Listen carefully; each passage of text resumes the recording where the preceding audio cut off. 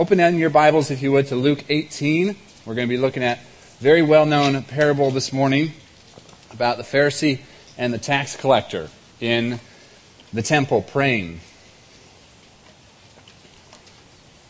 It is a joy to be here. I think every guest preacher starts by saying that. But for me, this is very meaningful. I used to sit right back there for years. I met my wife here. I was trained for ministry here before I went to Westminster in Philadelphia. And rest assured that the ministers that preach here, the ministers that pastor here, they have their influence in more places than just here in Omaha on a Sunday morning.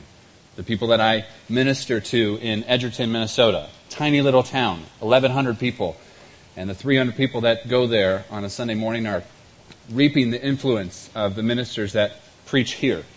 And up in Washington State, and up in Montana, and out in western Nebraska, there are pockets of ministers, faithful men who have been influenced by the preaching ministry here and by the ministers here. And so rest assured, you are in very good hands on a Sunday morning. I was really excited to come here. My wife and I were saying this week, it's so exciting to come back to OBC and worship. And then I remembered, I was like, well, Pat's gone. I was like, well, this is so exciting to hear Pat preach. And it was dawned on me that, no, I'm preaching. So hopefully it'll be half as good as Pastor Pat. So Luke 18, we're going to be looking at verses 9 through 14. From Luke 18. He also told this parable to some who trusted in themselves that they were righteous and treated others with contempt. 2 men went up into the temple to pray, one a Pharisee and the other a tax collector. The Pharisee, standing by himself, prayed thus, God, I thank you that I am not like other men, extortioners, unjust, adulterers, or even like this tax collector. I fast twice a week. I give tithes of all that I get. But the tax collector, standing far off, would not even lift up his eyes to heaven, but beat his breast, saying, God, be merciful to me, a sinner. I tell you, this man went down to his house justified rather than the other. For everyone who exalts himself will be humbled, but the one who humbles himself will be exalted. When I was in elementary school, 3rd or 4th grade, I don't remember which one, our teacher assigned a poetry contest. And I was back of the pack when it came to poetry interest, okay? I was back of the line. But they said that we had to pick a poem and then we were going to have to memorize it and then perform the poem for our classmates. So I picked the shortest, simplest, least abstract poem that I could find. And I chose Robert Frost and his poem, The Road Not Taken. You've probably heard of it, or you've even heard it alluded to in other areas of life. I likely did not do very well in this performance of the poem. I likely was very nervous. But the basic idea of the poem is pretty clear. And I think it's summed up in the last line here. It says, 2 roads diverged in a wood, and I took the one less traveled by. And that has made all the difference. I think in much the same way, the parable that Jesus tells in Luke 18 is very similar to that idea. That there are 2 paths, so to speak. You can't take both of them at the same time, and they don't lead to the same place. You have to pick. And he lays out these paths here in this parable. And each path is centered upon a person. The Pharisee and then the tax collector. Those are your 2 paths. You can't take them both at the same time. They don't lead to the same place. And they're not both good in and of themselves. So this parable, as we're going to see, it presents a very deliberate, very stark contrast between these 2 people, the Pharisee and the tax collector. Now, this is a very familiar parable to us. It's a very familiar passage of Scripture to us. So sometimes we can approach a text like this and we just kind of sit back, ho-hum, I know how this is going to go. But if you were listening to Jesus tell this parable the first time he told it, you would not have been sitting back, ho-hum, thinking, oh, the tax collector's going to get the goods here. You would have been sitting back and you would have thought, this is almost boring. Pharisee and the tax collector, they're going into the temple to pray. I know how this ends. Okay, I get how this ends. There couldn't be 2 different people that Jesus portrays together here. And they are very, very different. So what we're going to see this morning from Luke 18 is that we're going to see a Pharisee who is in need of praise. And we're going to see a tax collector who is in need of mercy. So that's what we're going to see. So notice the background for this parable. He says it right there in verse 9. He also told this parable to some who trusted in themselves that they were righteous. That's what Luke wants us to have in our minds. That they trusted in themselves. That they looked inward and all they saw were good things. They saw righteous things. They saw upright things. They looked inside of themselves and they said, I've got it good. I've got it good. I'm good. I'm good to go before the throne of God above. I'm set because of what I myself have. That's what he means by they trusted in themselves that they were righteous. But then also notice that it comes with a horizontal implication. You see that? They trusted in themselves that they were righteous and treated others with contempt or scorn or shame. They looked down on other people simply because of what they thought about themselves. They looked down on others with eyes of pride. They imagined that they themselves were vastly superior to everybody else because of how they kept the law. How would you understand that salvation is never just a private affair, just between you and the Lord? It has implications for your kids. It has implications for the people that you work with Monday through Friday. It has implications for how you interact with your neighbors across the fence while you're raking leaves in the fall. It always comes with implications. If you think righteousness is coming through what you do in and of yourself, you will find ways to look down on others who can't keep up with you, so to speak. It has implications. It has horizontal implications for how you treat your kids, your neighbors, your husband or your wife, your coworkers. It all ties together. So he says that he's preaching to those, he's talking to those who trusted in themselves that they were righteous. And that's exemplified in this Pharisee. But it's kind of ironic, because you can't actually be righteous in and of yourself and look down on others with contempt. If Jesus summarizes the law in Matthew 22 and he says, love the Lord your God with all your heart, soul, mind, and strength, and your neighbor as yourself. The neighbor as yourself here is misfiring. It's not connecting. So they're looking in themselves that they are righteous, and yet they're blinded to the fact that they're looking down on others with contempt, which by definition nullifies their own righteousness. And that's what sin does. Sin is deceitful. It's blinding. We're so good. You and I are so good at seeing sins in other people. We can spot it from a mile away. And yet when your spouse comes to you and complains about how you were talking to them, or when your kids, parents, you know this happens, your kids catch you in something. You've said one thing and then they catch you doing the very thing that you said not to do. Sin is blinding. It's deceptive. We can see it in others so easily. So easily. And yet, when we look at ourselves, it's hard to spot. And it's going on here.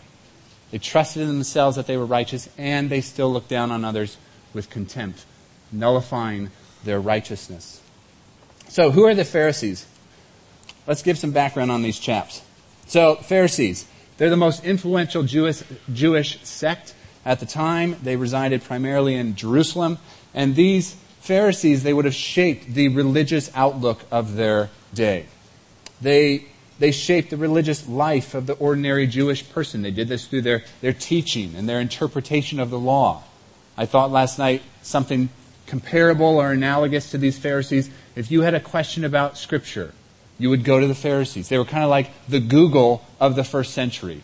That if you had a question about your Bible, if you had a question about the law, you would go to the Pharisees, and they would give you an answer. They would give you an interpretation.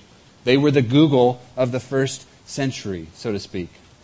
They were especially concerned with keeping a righteousness before God, that's a good thing. That's a good desire. There's nothing wrong with that desire, that to be godly, to be upright, to be right. There's nothing intrinsically wrong with that. But they did it in such a way that they looked down on others, and that it was all inwardly focused. So the important things are all mentioned in our text. Tithing, fasting, one of their constant complaints about Jesus is they say to Jesus, "Why do you eat with sinners and tax collectors?" As in, guilty by association. That's how they thought. That even to eat with such people would somehow stain yourself.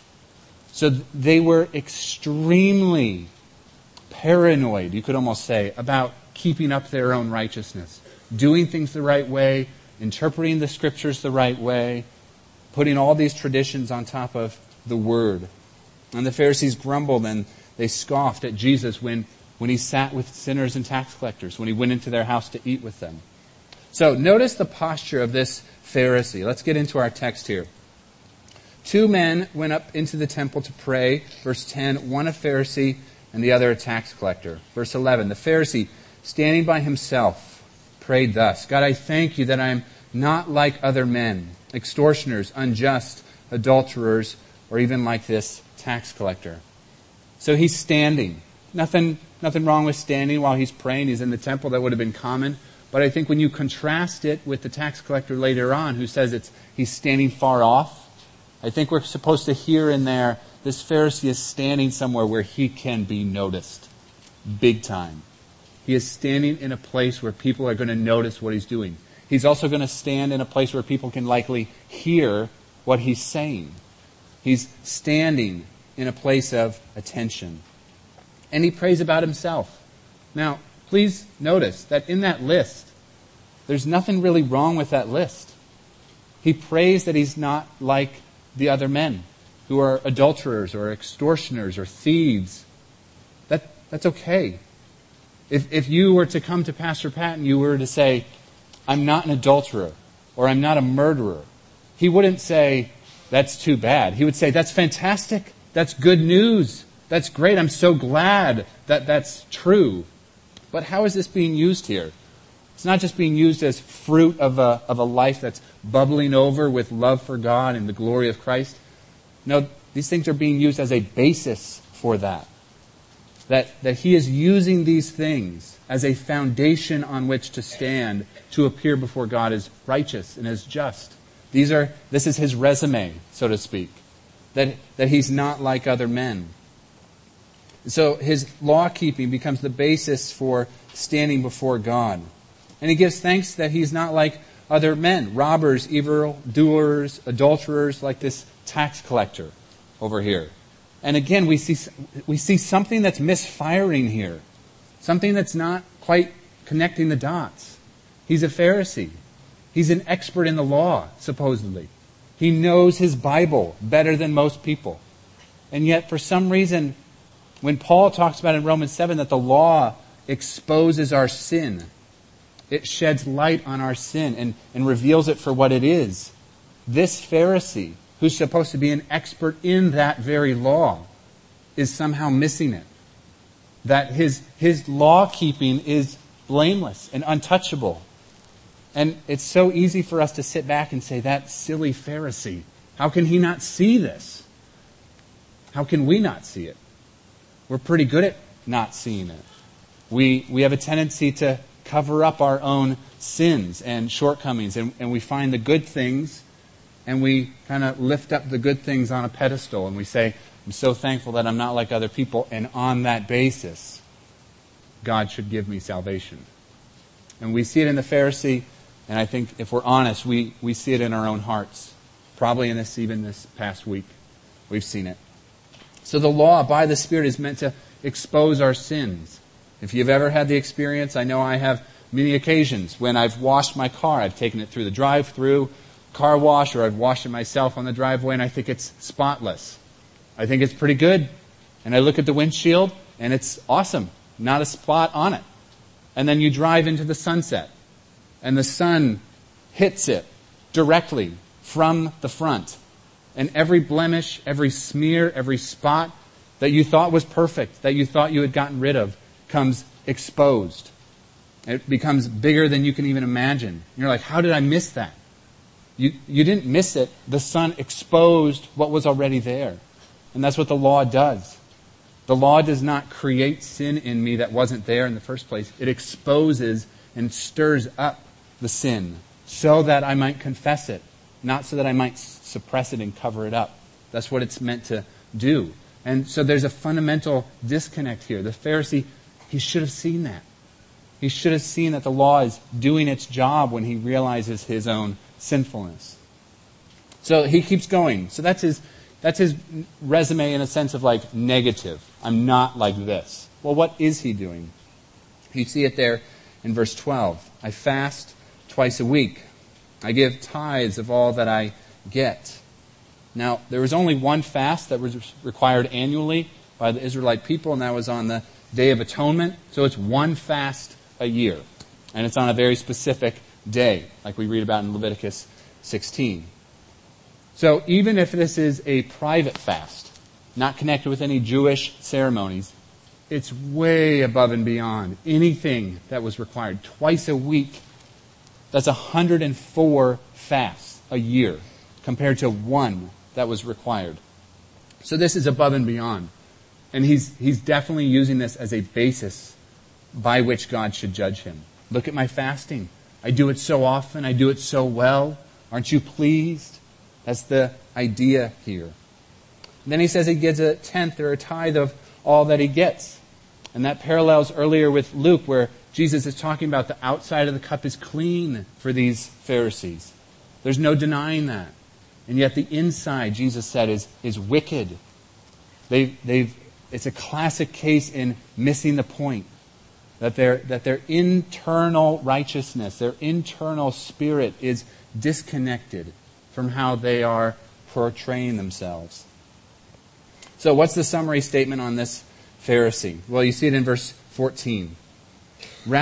Or the end of verse 14. For everyone who exalts himself will be humbled. That's the Pharisee. Everyone who exalts himself. That's what the Pharisee is doing in this text. He is exalting himself. And Jesus says that mindset will be humbled. That mindset will be humbled. I think the crowds would have sat up at that point. Towards the end, when Jesus says, this man, the tax collector, went to his home justified rather than the other, rather than the Pharisee. I think if the crowds were kind of ho-hum about this, of knowing how this is going to turn out, I think the most staggering word in this whole text is the word rather. I think they certainly would have been okay if Jesus said, well, this man went home justified as well as the Pharisee. Because you would have said, well, God is merciful and gracious and compassionate. Of course he's going to forgive and be merciful to the tax collector, but he's also going to recognize the righteousness of the Pharisee. Jesus says, no, this man went home justified rather than the Pharisee. There's something massive going on here. So what did he do, this Pharisee? He elevated his own perceived righteousness, and he construed his relationship with God primarily in categories of self-advancement. That I pick myself up by my bootstraps, so to speak, and I get it together. That's his constant temptation, and that's our temptation too. That we're constantly tempted that, no, we don't need redemption. We're constantly tempted to think we need recognition for what we're already doing. And Jesus says, no. You need redemption, not recognition for your own righteousness. Sometimes, not all the time, but sometimes when I turn on the TV, I catch those courtroom dramas during the day. They're fabulous if you ever want to entertain yourself for about half an hour. At the end of these courtroom dramas, they usually have a part where they interview the people that were just in court. And they'll ask the person on the camera, and they'll say, how do you think it went in there? And they'll give their answer, and they'll tell how they think it went in the courtroom. I think something could be said of that same thing here, of a temple exit interview, so to speak. And someone is standing outside waiting for the Pharisee to come out and says to the Pharisee on camera, how do you think it went in there? How do you think you did? And I think this is what the Pharisee would say. He would say, I have obeyed the law. I've done what the law requires, and I've avoided what the law forbids. On this basis, I am right before God. These others in there, particularly the tax collector, they cannot claim to have the righteousness that I do. That's, I think, what his exit interview, so to speak, would sound like. So we see a Pharisee in need of praise. And then we're going to see a tax collector who's desperately in need of mercy. And that's what we see the next. But the tax collector, verse 13, but the tax collector standing far off would not even lift up his eyes to heaven, but beat his breast, saying, God, be merciful to me, a sinner. So who are these tax collectors? Well, they collected tolls and tariffs and customs. Basically, they collected money. We know that from Zacchaeus, probably the most well-known example of a tax collector in Luke's Gospel that we're going to see in Luke 19, if you would flip over. That's a perfect example of a tax collector. He ends his section with Jesus by saying, if I have defrauded anyone, i.e., I've defrauded a lot of people. That's what tax collectors did. They were employed by the Roman government. They were Jewish people who were employed by the Roman government to tax their fellow citizens, their fellow Israelites, so to speak. And it wasn't just, okay, you owe this much according to the government, I'll collect that much.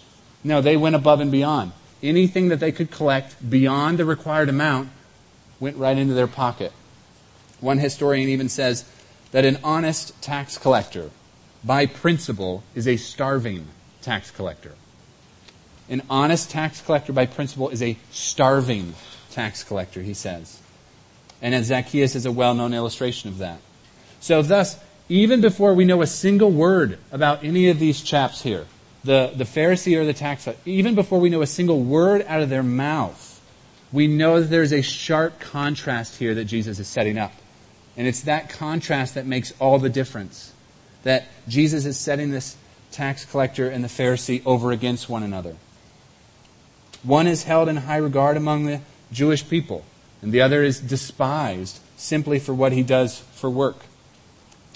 One is keen on making his righteousness manifest for all the people to see, and the other is assumed to be unrighteous simply for what he does as a tax collector, which is probably true. It's not that Jesus is covering this up and saying, well, then the tax collector, you've got it all wrong. He's actually not that unrighteous. No, we are right in thinking that this tax collector is unrighteous in what he does. That's the point of the parable. He's set against this Pharisee who has perceived righteousness, and Jesus wants us to see that. So notice the posture of this Pharisee, or this tax collector. He stands far off. He would not even lift up his eyes to heaven. This is a contrite heart that we see in Psalm 51 of David's prayer when he's confronted by the prophet Nathan for his adultery with Bathsheba. He uses some of this same language. Have mercy on me, O God, a sinner. That's this tax collector's driving force. That's what he's all about. He needs mercy. He doesn't need recognition from God for his righteousness. He needs mercy and he needs grace from God in Christ because of who he is. And he beats his breast. He shows intense sorrow and turmoil. So God, have mercy on me, a sinner. That's his one plea. And that's your one plea. That's, if your kids aren't believers, that's their one plea, that you teach them, that you send them to bed not thinking that they've got it all together in every facet of their life. You say you need to recognize your need for Christ. Some of us are intimidated by talking to coworkers, about talking to our neighbors. Maybe you've just come off of a family holiday for Christmas and it's been tense. Family get-togethers have a tendency to do that sometimes. When you're a believer, you trust in Christ and your parents don't, or your brothers and sisters don't. Where do you go with that? You need to get them to say this: God, have mercy on me, a sinner. Well, how do you get there? You don't just slam them with the Bible and say, figure it out. No, you help. You try to nurture them and say, let's talk about what this means. What does it mean to be sinful? What does it mean that God is holy? How do those two possibly dovetail? How can God be just and the justifier of the one who has faith in Christ? Help people think through those kinds of things. So this tax collector knows that salvation belongs to the Lord. He's in the temple. It's very fitting. How ironic is it that the Pharisee is in the temple? He's in the place of worship. He's in the place where people would bring sacrificial offerings. And yet it's all turned inwards on himself. And yet the tax collector is here in the temple also. And he's in God's place. And he recognizes that, yes, salvation belongs to the Lord alone. And he recognizes it. So he pleads for mercy. This is a man who has come to understand what sin is. And it's affront and it's a personal rebellion against God.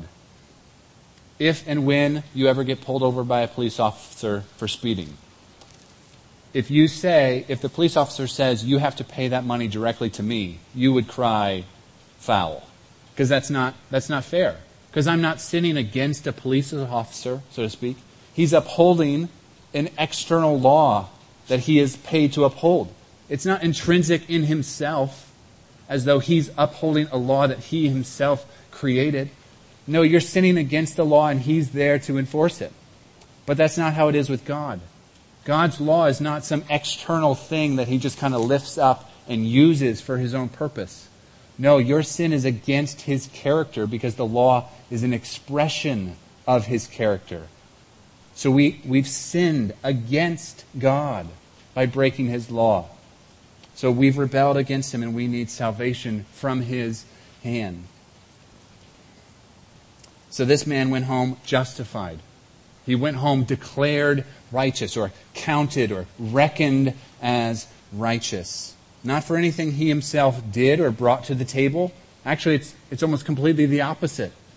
He didn't bring anything to the table. The only thing that he brought to the table was his unrighteousness. So how is it then that Jesus can just say to these listening crowds, that man went home justified rather than the other? And it's because of Christ.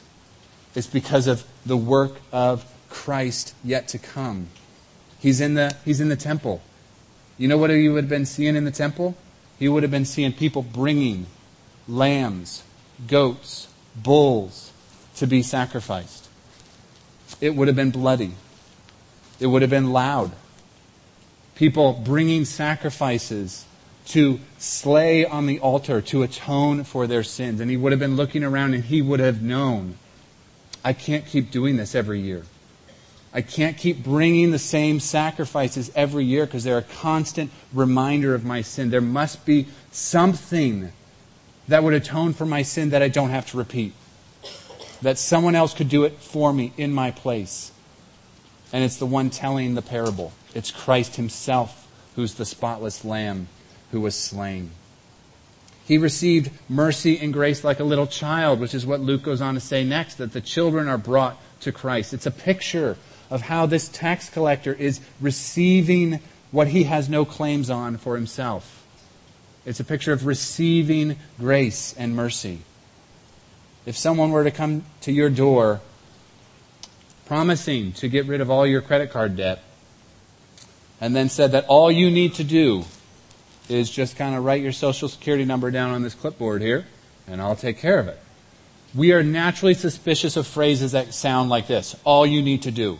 That makes us suspicious. That sounds like fine print. That sounds like there's an asterisk somewhere that's going to catch us later. We don't feel comfortable with this all I need to do kind of language. And yet that's the gospel. The gospel is not pick up yourself up off the ground and figure it out.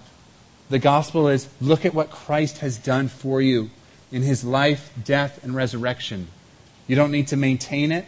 You don't need to add to it. It's a gift that's given to you when you receive it by faith.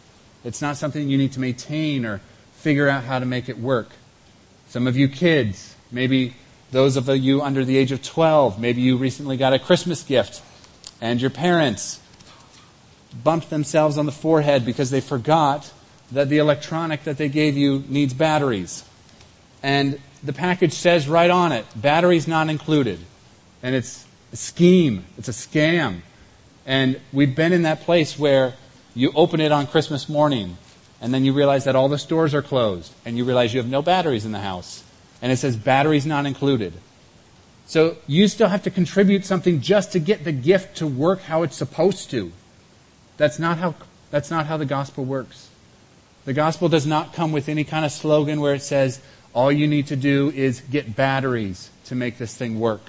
It works right out of the package. When you receive it by faith, when you trust in Christ for the forgiveness of your sins, it works immediately. It doesn't require batteries or maintenance. So what's the summary statement on this tax collector? He humbles himself, and he will be exalted. He realizes who he is. He realizes who he is before God. He realizes who he is before others. And he humbles himself, and he will be exalted. Now, biblical humility sounds like, well, it's supposed to be, I'm supposed to be shy or kind of introverted or kind of low talker, so to speak. No, biblical humility is just realizing who you are outside of Christ and coming to Christ himself for redemption. So, what are our takeaways this morning from this? I think there's a couple here. First, I would say this: horizontal justification is a killer. It's just a killer. It's a destroyer of yourself. Horizontal justification, when you look around and you try to find people who are worse off than you and you feel better, but what happens when you see people that are better than you? What happens when your coworker is actually a little bit more upright than you might be on a certain day? Or what happens when your neighbor or your unbelieving spouse or your unbelieving family might actually have it more together than you do? It's just a pendulum swing between pride and despair, and it's a killer. It's a killer. It sounds good. It feels good in the moment. We all know that's true. We all know that it feels good in the moment. When I've sinned, when I've fallen short on some level, I can so easily find people that I think that I'm better than. And it feels somewhat good. But it's not lasting. It's not the solution that you need. It's like being outside on a really cold day and all you do is lick your lips because they're dry. And you think that's the solution. You think that's going to cut it. And it actually is making it worse. You need chapstick. It feels good. It seems like it's the right solution, and it's not. So horizontal justification is a killer for your soul. It's a killer for your marriage, and it's a killer for your parenting. So the main point of this passage is not robotic separation or imitation. Okay? It's super easy to look at this text and say, I got it. I know what I need to do. I just need to robotically avoid sounding and looking like that Pharisee. And I need to robotically sound and look like that tax collector. And we miss Jesus. We missed Christ. He's the third character. He's the one who was truly humbled and was truly exalted, who humbled himself even to death on a cross and was raised to walk in newness of life. It's an unexpected Savior, and so we have unexpected salvation. If you look at Luke 18, just look at the headings. I assume your Bible has headings. Look at how unexpected all this stuff is. Luke 18, 9 through 14, what we just looked at, the Pharisee and the tax collector. What would you suggest, or what would we do and come up with if we all got together and we said, how does the gospel work? And we would come away and we would say, it's not like this. We would come up with a different scheme. We would come up with a different plan.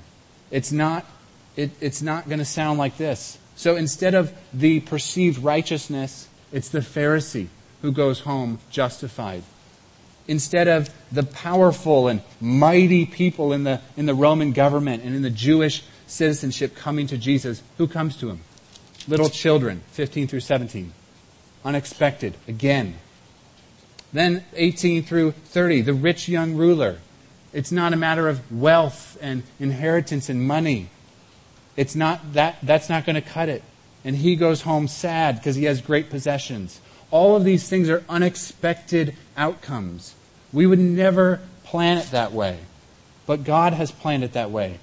That it's the weak and the lowly, those who have nothing to boast in and of themselves, who come to Christ and seek and find mercy. And the most unexpected thing of all, Luke 18:31 through 34. We don't have a Savior who parades into Jerusalem on a great white victorious horse surrounded by throngs of worshipers. And he's going to take over the government. And he's going to restore everything. No, we worship a Savior in 32 who's going to be delivered to the Gentiles. He's going to be mocked. He's going to be shamefully treated and spit upon. He's going to be flogged. And they're going to kill him. They're going to kill him. But on the third day he will rise. We have an unexpected Savior. That is so unexpected. That is so unanticipated, so to speak. But that's the Savior we worship. So we have an unexpected Savior who is crucified and then raised. And we have an unexpected salvation. That even though we're not righteous in and of ourselves, even though we might not be powerful in this world, we are saved through the perfect person and work of Christ, who humbled himself and was subsequently exalted and glorified. That's the Savior that we worship. Let's pray. Our Lord and our God, we thank you for your word. We thank you that it is clear. We thank you that it is authoritative and sufficient for us. We pray that you would press it home into our hearts. We are tempted in all sorts of ways throughout the week. We are tempted as co-workers and neighbors and parents and spouses and kids. We are tempted to look within ourselves for the basis of standing before you righteous, and we're not going to find it. We can look all day and all night and we're not going to find it. And even if we found a trace of righteousness that might pardon our sins, it's gone by the afternoon. It's gone by the next day. So we pray, Lord, that we would trust in Christ, His finished, perfect work for us. And it's in His name that we pray. Amen.